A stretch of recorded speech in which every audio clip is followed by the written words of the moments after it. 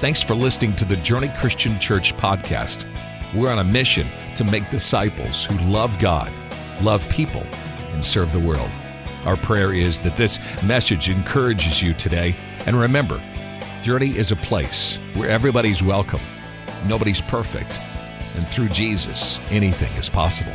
As you see, we're in this series, Next Steps into a New Normal. And the idea that we're talking about is there's always a next step when we're following Jesus. And one of the last things we want to do as Christ followers is go weeks, months, or even years without ever taking a step towards Jesus. Because following Jesus is movement. It's progressive. We're moving forward with Jesus. And so I don't know what it's looked like the last time you took a step towards Jesus. My prayer is that you continue to take steps. And we're going to talk about one of those today when it comes to serving. I don't know if you're aware of this, but in our mission statement as a church, it reads this: to make disciples of Jesus who love God, love people, and serve the world. Let's all say that together online. I don't know if you want to say it or type it. I'll let you do whatever you want. Lake County, you say it. Everybody in here, say it on the count of three. 1, 2, 3. To make disciples of Jesus who... This is our mission statement, meaning this is what we're going after. Is we want to love God, we want to love people, and we're going to serve the world. So this idea of serving shouldn't surprise any of us. It's in the DNA, not just of Journey, but in Christ and what it means to be a Christian. If you have your Bible, we're going to be landing in Acts chapter 2 today, or if you have a device, you can go ahead and download the YouVersion Bible app. We're going to be in Acts 3. However, a little pop quiz. What chapter comes before Acts 3? Acts chapter what? Man, you guys are on fire. I don't know what you said online or in Lake County, but Apopka's on fire. They said Acts chapter 2, and they are right. You get 100 on that pop quiz. Well done. I wish my quizzes were that easy in high school. They weren't. So before we dive into Acts 3, Acts 2 is a powerful, powerful story. It's what we call Pentecost. It's when the Holy Spirit comes upon the believers. The disciples are gathering, the Holy Spirit comes on, and in that day, one day, 3,000 people give their lives to Jesus and get baptized. 3,000 people, revival breaks out. It's absolutely incredible, great day in the history of the church.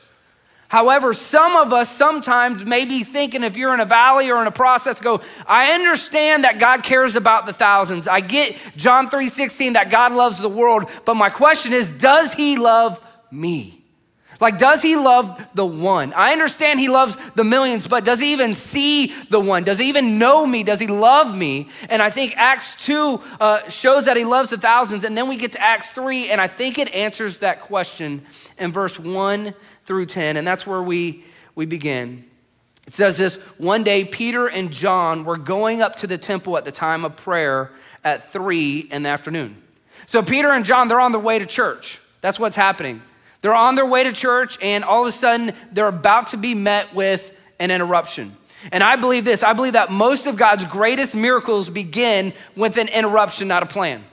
That doesn't mean we shouldn't have a plan. I just think when God brings an interruption, they're often divine appointments that he wants to do something in our lives or through our lives. Most of God's greatest miracles begin with an interruption, not a plan. So let's keep going in verse 2. Now, a man who was lame from birth was being carried to the temple gate called Beautiful, where he was put every day to beg from those going into the temple courts. The key phrase there is right here. He was being carried. He was in the midst of being carried, and then let's see what happens next. In the midst of being carried, it says this: when he saw Peter and John about to enter, he asked them for money. I want you to imagine you're this man that we later find out in the text that he's over 40 years old. So he's over 40 years old and he's being carried by somebody else. Imagine the vulnerability of being carried by somebody else and begging. You can't even steer your own ship. So this guy's taking him. He doesn't know to stop. And I'm just imagining this guy that's crippled as he's being walked, just kind of turns his head and starts begging for money. And the guy's got to now turn. The vulnerability of that. You see, this man's not just broke, he's broken. And chances are he's humiliated. Possibly, quite possibly, he's hopeless. And he begins this conversation with Peter and John, and he asks them for money, and I want you to listen to the response. Peter looked straight at him, as did John. Then Peter said, "Look at us." So the man gave them his attention, expecting to get something from them. And then I kind of personally find this funny. Then Peter said, "Silver and gold I do not have." Like, look at us, man. We've been following Jesus. Does it look like we have any money? Like, I mean, seriously, thank you for that, but we ain't got no money. But he doesn't stop there. He says, "Silver and gold I do not have, but what I do have I give you. In the name of Jesus Christ of Nazareth, walk." And it says in the Bible that his ankles and his feet begin to get strengthened, and he jumps up, and it says that he's jumping and walking and praising God, and the community is filled with awe and wonder of God. And I absolutely love that. I love how they said, "Listen, silver and gold I don't have," but they didn't just end with that. They said, no, but what I do have, I'm gonna give you. And we're gonna talk about that a little bit today. There's a college, there's a church in a college town, and when college is in session, their attendance literally triples. They have triple the amount of people when college is in session. However, in that same time, their offering only goes up $17 a week. The people laughing, you've been in college, you understand it. Broke as a joke, yeah, right? So the attendance triples, but the offering goes up $17 a week. And true story, one of these times, this college student shows up in church, and the offering comes, and he takes his breakfast sandwich that's still wrapped, and he puts it in the offering with a note that says, "Silver and gold I do not have, but what I do have I give you." And he put that in the offering. True story. Now listen. This is not a call for breakfast sandwiches, okay? I love the heart, but we're not looking for breakfast sandwiches. I think really the idea here is use what's in your hands to fulfill what's in your heart. Use what's in your hands to fulfill what's in your heart. So many times we look at a problem and say, "Well, I don't have that, so I can't do anything." No. We all have something that we can do to serve those around us. And instead of saying no, let's look within and say, maybe I could give a word of encouragement. Maybe I could give the gift of hospitality. Maybe I could write a note. Maybe I could serve them. Whatever it is, we want to be able to say, how can I serve you in your time of need? In this story, there was a couple different characters. They didn't have any money, or at least it doesn't say they had money. The first one is the man that carried them. He may not have had money, but he had biceps. So this guy is carrying him. It says every single day he's carrying him to this place, to the church. Now this guy's 40 years old, so he's a grown man. He's got to be heavy. This guy that maybe didn't have Gold's Gym, he just said, "I'm going to exercise every day by picking this man up." Listen, he didn't have money, but he also didn't have the gift to heal. What he had was biceps, and he didn't talk about what he didn't have. He used what he did have to bring him every day. And then Peter and John, if they could hear me, I'm not saying you don't have biceps, okay? I'm not saying that. But what they did have is the gift of healing. They didn't have money, maybe they didn't have biceps, but they could heal. You see, both of the characters had gifts that God had given them, and both of them used the gifts God gave them to serve others. You don't need every gift, you just need a gift. And when you use that for God's glory, God will use you. I love the part that it says this. It says, "Silver and gold I do not have, but what I do have, I give you in the name of Jesus." He didn't say, "Silver and gold I don't have, but what I do have, just walk." No, it was in the name of Jesus, walk. It's in the name of Jesus. We don't just serve people to serve people. We serve in the name of Jesus. We do good in the name of Jesus.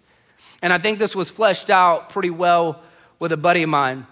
A buddy of mine was at a restaurant, and he saw a table, a family of 5 come in, and he felt like God put it on his heart, "Hey, you need to pay for their dinner." So my buddy was like, "Yeah, that's not a problem." And so he was in the process of getting the waitress to just go ahead and pay kind of anonymously, and that's not bad, but God said, no. If you pay anonymously, they're just gonna think mankind is good, and I don't get any glory from that. No, I want you to tell them why you're paying for that. And so now he's wrestling with this idea. He's got to be a little bit more bold. And so he finally says, okay. So it's a little bit awkward. He just goes to the family and says, "Hey, I know you don't know me. I don't know you. I don't want to interrupt your meal. I just want you to know that God put you on my heart and God told me I'm supposed to pay for your meal. So I went ahead and I paid for your meal. I just wanted you to know that you matter to God, that God sees you and knows you, and he wanted me to pay for this meal on your behalf. And so sorry to bother you. And he began to kind of try to get out of the conversation. And the husband stands up and eyes begin to water a little bit, ask him to sit down. And so my buddy sits for 10 or 15 minutes as they unpack their story, and the wife begins to cry. You see, what my buddy didn't know is behind the scenes, God was stirring, and they didn't know. They kind of had this bad thought about God. And so when they were able to say, no, God sees you, cares about you, and is taking care of your meal, there was a lot more going on than my buddy thought. God is always working behind the scenes. Always working behind the scenes. When we do good in Jesus' name. And when we do good in Jesus' name, he gets the glory. When we just do good, people want to glorify us. Oh, isn't Journey so awesome? Oh, isn't Dustin so awesome? Oh, isn't so-and-so awesome? You know what that accomplishes? Nothing. I don't want people thinking we're awesome, Journey's awesome, Dustin's awesome. I want people thinking Jesus is awesome. Because he is. And the last thing I want to do is take the glory from God. He deserves all glory and all honor. And so we do good in Jesus' name, reminding people that they matter to God, and because they matter to God, they matter to us. You see, there's a lot of people in our community that might feel like this guy that was crippled in Acts chapter 3. They maybe feel hopeless. Maybe they feel humiliated. Maybe they feel forgotten from God. And what our job is to come alongside them and serve them in the name of Jesus. Say, no, you're not forgotten. No, you're not hopeless. There is hope. And when we serve in the name of Jesus, we become a bright light and we point them to Jesus. You see, this idea of servanthood, when we talk about it in our day and age, it's kind of common. I mean, it's more common, especially in the church. You would expect to hear about serving in the church. Even in the corporate world, you would start to hear it's becoming more and more common that if you're a leader, then you should lead with serving. I'm not saying everybody embraces that, but the idea is more and more common. 2,000 years ago, it wasn't common. The only people that thought about serving were servants. And they did it because they had to, not because they wanted to. And then Jesus comes on the scene and he changes everything. Jesus is the one that introduced to the world the idea of servant leadership. And he begins to hear the disciples, his buddies, talking. And he begins to hear them talking about this idea of power and how do we get power and who's the best. And so Jesus kind of has a powwow with them. In Mark chapter 10:42, it says this: Jesus called them together, meaning the disciples, and said, "You know that those who are regarded as rulers of the Gentiles lord it over them, and their high officials exercise authority over them." Basically what he's saying, hey, as we know, everybody that has power, they're power hungry. They use their power to serve their own agenda. They use it to get ahead, to elbow that's all they do. And then Jesus gives us 4 words that change everything. Everything changes because of these 4 words. This is what Jesus says next. In Mark 10:43, it says, "Not so with you. Instead, whoever wants to become great among you must be a servant." These 4 words are what mess us up because you and I have this temptation to compare ourselves with our coworkers and our neighbors and everything. But what we need to understand is they have one way of living, but Jesus says, not so with you. They have one way of spending their time, energy, and resources, and Jesus says, not so with you. You see, Jesus calls us to live a different way, and other people might tweet and comment and post a certain way, and Jesus says, not so with you. It's different. You see, Jesus is creating a new way, a better way, and his way is more about giving than it is getting. It's more about surrendering than fighting for things for our own accord. And I love that about Jesus. He changes the game. Pastor Rick actually says this. He says, serving doesn't make you a follower of Jesus, but following Jesus will make you a servant. Isn't that good? Apostle Paul continues this in Galatians 5:13. He says, you brothers, you were called to be free. And as Americans, we love this, right? We're grateful for our freedom and we cling to it. It says, you brothers, you're called to be free. But then he says this, but don't use your freedom to indulge the sinful nature. Rather serve one another humbly and love. Yes, we're free, but under Christ, we're called to use our freedom to serve one another humbly in love. And some of my single friends in the house, you're like, yes, pastor, you want me to serve and love. No, listen, you're taking that out of context. Not in love, I understand what you're getting at, but through love, right? You're with me? We serve through love, with love. We're called to serve with love. And not just serve others, but how we serve matters. And I'm gonna do this faster than I would like, but Philippians 2 is an incredible chapter. I wanna encourage you to read chapter 2 of Philippians. Philippians 2, I'm gonna quickly navigate through it, but it's a great chapter on this idea. And this talks about 4 quick ways on how we could serve others. The first one is this: be unselfish. First way that we can serve others is be unselfish. Philippians 2:3, do nothing out of selfish ambition or vain conceit. The whole idea here is it's not about you. The moment you start thinking it's about you, you're missing the idea of what God's calling us to do when it serves. It's not about you. It's not about your timeline. It's not about what you want, when you want it, how you want it. It's not about you. Be unselfish. Don't serve with a hidden agenda. The second thing is this: be humble. Philippians 2:3 says, in humility, value others above yourself. How many of y'all remember longtime boxing promoter Don King? Anybody remember Don King? We got some people that remember Don King. Now, if you don't remember Don King, he was a funny character. This is what he said. This is a true quote. He said, I never cease to amaze myself. I say that humbly. I never cease to amaze myself. I say that humbly. Now, those of you that know Don King, you just hear him saying that, right? C.S. Lewis went on to say, humility involves a healthy self-forgetfulness. And this is so important for us to understand today. It's when Jesus came in the form of a servant, he wasn't disguising who God was. He was unveiling who God is. Let me say that again. When Jesus came in the form of a servant, he wasn't disguising who God was. He was unveiling who God is. He's a servant. Our God is a serving God. The third thing we learn from Philippians 2 is this: look out for the needs and interests of others. Philippians 2:4, not looking to your own interests, but each of you to the interest of others. There's an easy way that we can test ourselves if we're doing this or not, is asking this question: when was the last time you served someone that couldn't pay you back? Well, if I invite my neighbor, he'll probably invite me back. I mean, when was the last time you served somebody that couldn't and wouldn't pay you back? That's a different challenge.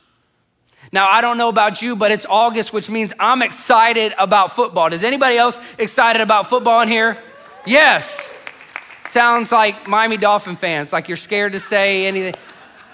Is anybody excited about football? Yeah? Yeah, online? Online, I want you to go ahead and just punch in who your favorite NFL team is. And you don't even need to do it. Everybody's going to type in Dolphins. I'm just assuming I know that. So this is the time when we got Pop Warner starting back. You got high school started back. This past weekend, I was at Pop Warner games, saw some high school games, watched a little bit of college yesterday. Preseason for the NFL starting back. And there's just something good about football starting back. And if you don't know that, you just need to know that. That's the freebie today. Some of us know in Central Florida Coach Tony Dungy, who used to coach the Bucs. Any Tony Dungy fans? Yeah. Tony Dungy is a great leader, more importantly, an incredible Christian man, great man of God. Tragically, his son years ago committed suicide. Shortly after he committed suicide, somebody randomly came up to Coach and said, hey, Coach, my son's fiance committed suicide. And now my son's thinking about doing the same thing. Would you mind just reaching out and calling him? And so this is Coach while he's coaching, busy, Hall of Fame coach, won a championship with the Indianapolis Colts. He said, sure. So he calls him, talks to him over the phone that night. Conversation went good, so they agreed to talk again the next day. They ended up talking every day for a week. And after a week, the gentleman started to get to a healthy place and began to ask Coach Dungy about himself. He said, okay, Tony, what do you do for a living? He said, well, I'm a football coach. And he said, oh, that's great. You high school? You college? And he said, well, actually, I'm in the NFL with the Indianapolis Colts. And then, as soon as he said that, he knew exactly what. He goes, no way, you're Coach Tony Dungy? And he said, yeah. You see, he went an entire week without putting who he was out there, he was serving somebody that couldn't repay him in the most humble way. That's what that looks like. That's the third point. The fourth one is this: do everything without complaining or arguing. Philippians 2:14 says this: do everything without grumbling or arguing so that you may become blameless and pure, children of God without fault in a warped and crooked generation. Now listen, I'm not saying this is my opinion, but I know some people believe that we live in a warped and crooked generation. Okay, some people, you're listening and you believe that either our culture in America or this generation, you're wondering, what am I supposed to do in the midst of a warped and crooked generation? It says it right here: you don't argue or you complain. Like literally it tells us right here what to do when we feel like we're in the midst of a corrupted generation. You just don't complain and you don't argue. And then what I love in Philippians 2:15, it says, if you do these four things, then. That's what this verse says. Then, Philippians 2:15 says, if you do those four things, then, meaning if you do them, something will happen next. Then you will shine among them like stars in the sky. And that is our job description as believers, is to shine in a dark and broken world. And it's not a mystery on how to do it. We do it according to Philippians 2 by being unselfish, by being humble, looking out for others, and not complaining or arguing. And when we do it, we will shine among them like stars in the sky. You see, you don't just work in a cubicle, you radiate in a cubicle. You don't just work in an auto mechanic shop, you radiate the love of Jesus in an auto mechanic shop. You're not just a teacher, you shine bright the love of Jesus to dozens of kids and parents. You don't just work, you radiate the love of God when we live out Philippians 2. I don't know if you know of anybody that radiates the love of Jesus like this. For me, I see all kinds of people that radiate the love of God. One of them is a good friend of mine from my last church that we still stay in contact. Great man of God. I love him. His name's Coach Bo, or Phil Beaulier, Coach Phil Beaulier. And this is me and Coach Bo back in the day. And Coach and I still stay in contact. And I want to show you, this is what he texts, how he ends his text. This is just a random text he sent me. He said, hey, brother, I trust you are just right for now. Praying circles around you and yours. And he ends all his texts, he ends with these two lines: shine like stars, Coach. Shine like stars, Coach. And he's getting this from Philippians 2. And Coach Bo shines brightly the love of Jesus. And he shines so bright. I've known that he shines bright, but recently his story got picked up and it actually went viral. Literally millions of people saw it. Because there's another Christian that shines bright, and he shared his story. His name's Ernie Johnson. Ernie Johnson used to go to my old church as well, and this is Ernie Johnson. He's the host of a show called Inside the NBA with Shaq Laughing, Kenny Smith, and Charles Barkley. Some of you know about this show, some of you don't. And Ernie Johnson is a strong, committed believer as well. And Ernie Johnson and Coach Beaulier kind of had this intersection, this divine appointment that they thought may have been an interruption was a divine appointment. And then Ernie was asked to speak several weeks ago at the University of Alabama. Nick Saban brought him in to speak to the Alabama football team. Thank you. One person heard me. Okay, let me say it again. Ernie Johnson was invited by Nick Saban to speak at the University of Alabama football team. Thank you. A lot of Christ followers in here. Your light is shining so bright. I love it. We don't have any Alabama fans in here, do we? No. We got one. We got one. Yeah, security. He's on the bottom left. We'll be right with you. So Nick Saban asked Ernie Johnson, hey, would you come and speak to the football team? Ernie Johnson shares the story of my friend, Coach Beaulier, and how their divine appointment was impacting a community. And so instead of me sharing that story, I want to listen in to Ernie Johnson as he unpacks his story. Listen in. Ernie Johnson's the nicest guy in the world. But the stuff he's taken on in his personal life, that's why we all respect him. We had 2 kids, a boy and a girl, and that seemed, again, like, hey, here comes the script. until my wife watches the ABC show 2020, and this is back in 1990, 91. And here's the story of these Romanian orphans being warehoused, many of them because of their imperfections. I came home from work one day and Cheryl's like, you know what we need to do? I think we need to go to Romania and get one of these kids out of that orphanage. I go, this didn't fit the script, but it fit our lives somehow. And so our decision was little girl, under a year old, no permanent handicaps, and that's the way we wrote the script, because that's what we could handle. Cheryl goes there. The nurses bring out this little boy who's almost 3, can't walk, can't talk. We're on the phone, and she says, so, I think I found a child to adopt. And she goes into this description. He said, Ernie, I just don't know if I can go the rest of my life wondering what happened to that little boy in that orphanage in Romania. I just said, well, bring him home. And then the unscripted continued to happen. You take him to the doctor and they tell you he's got muscular dystrophy. And then they tell you he's got the worst kind, Duchenne. And then you say, should we have stuck to the script? And that's just honest. I mean, that's just, you do. Sometimes you question yourself.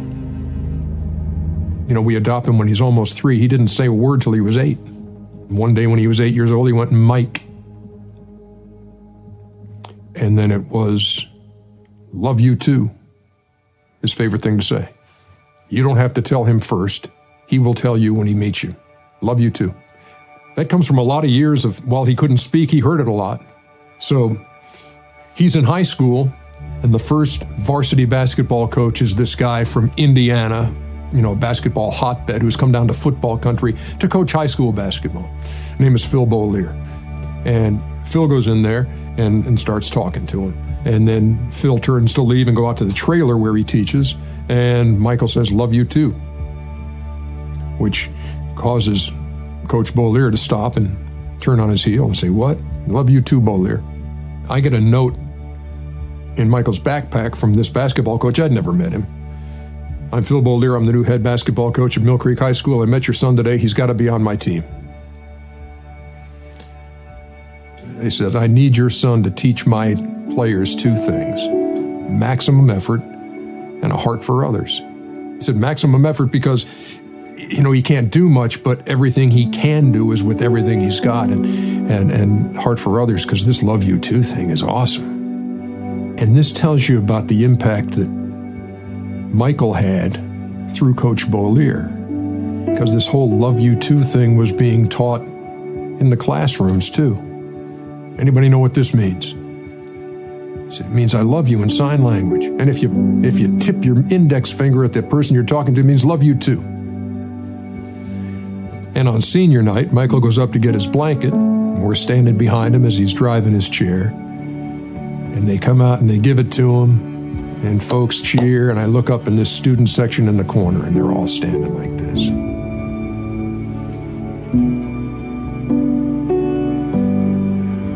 Only God takes a basketball coach from Indiana, puts him in Houston, Georgia, and takes a kid from Urzicanu in a Romanian orphanage and sticks him in Houston, Georgia, and sticks them together in a gym and teaches a bunch of high schoolers in big old Gwinnett County, love you too.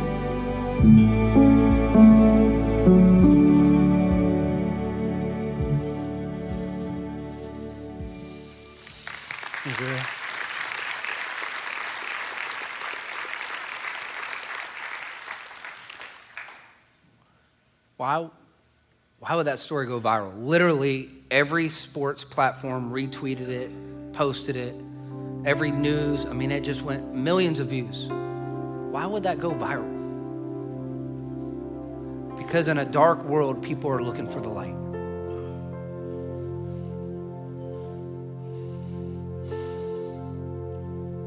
I love what Ernie said about his son. He said, you don't have to tell him first. He just says, love you too. I love that. And this is what we're gonna do as a church. We're gonna go to the community and we're gonna serve them and we're gonna say, love you too.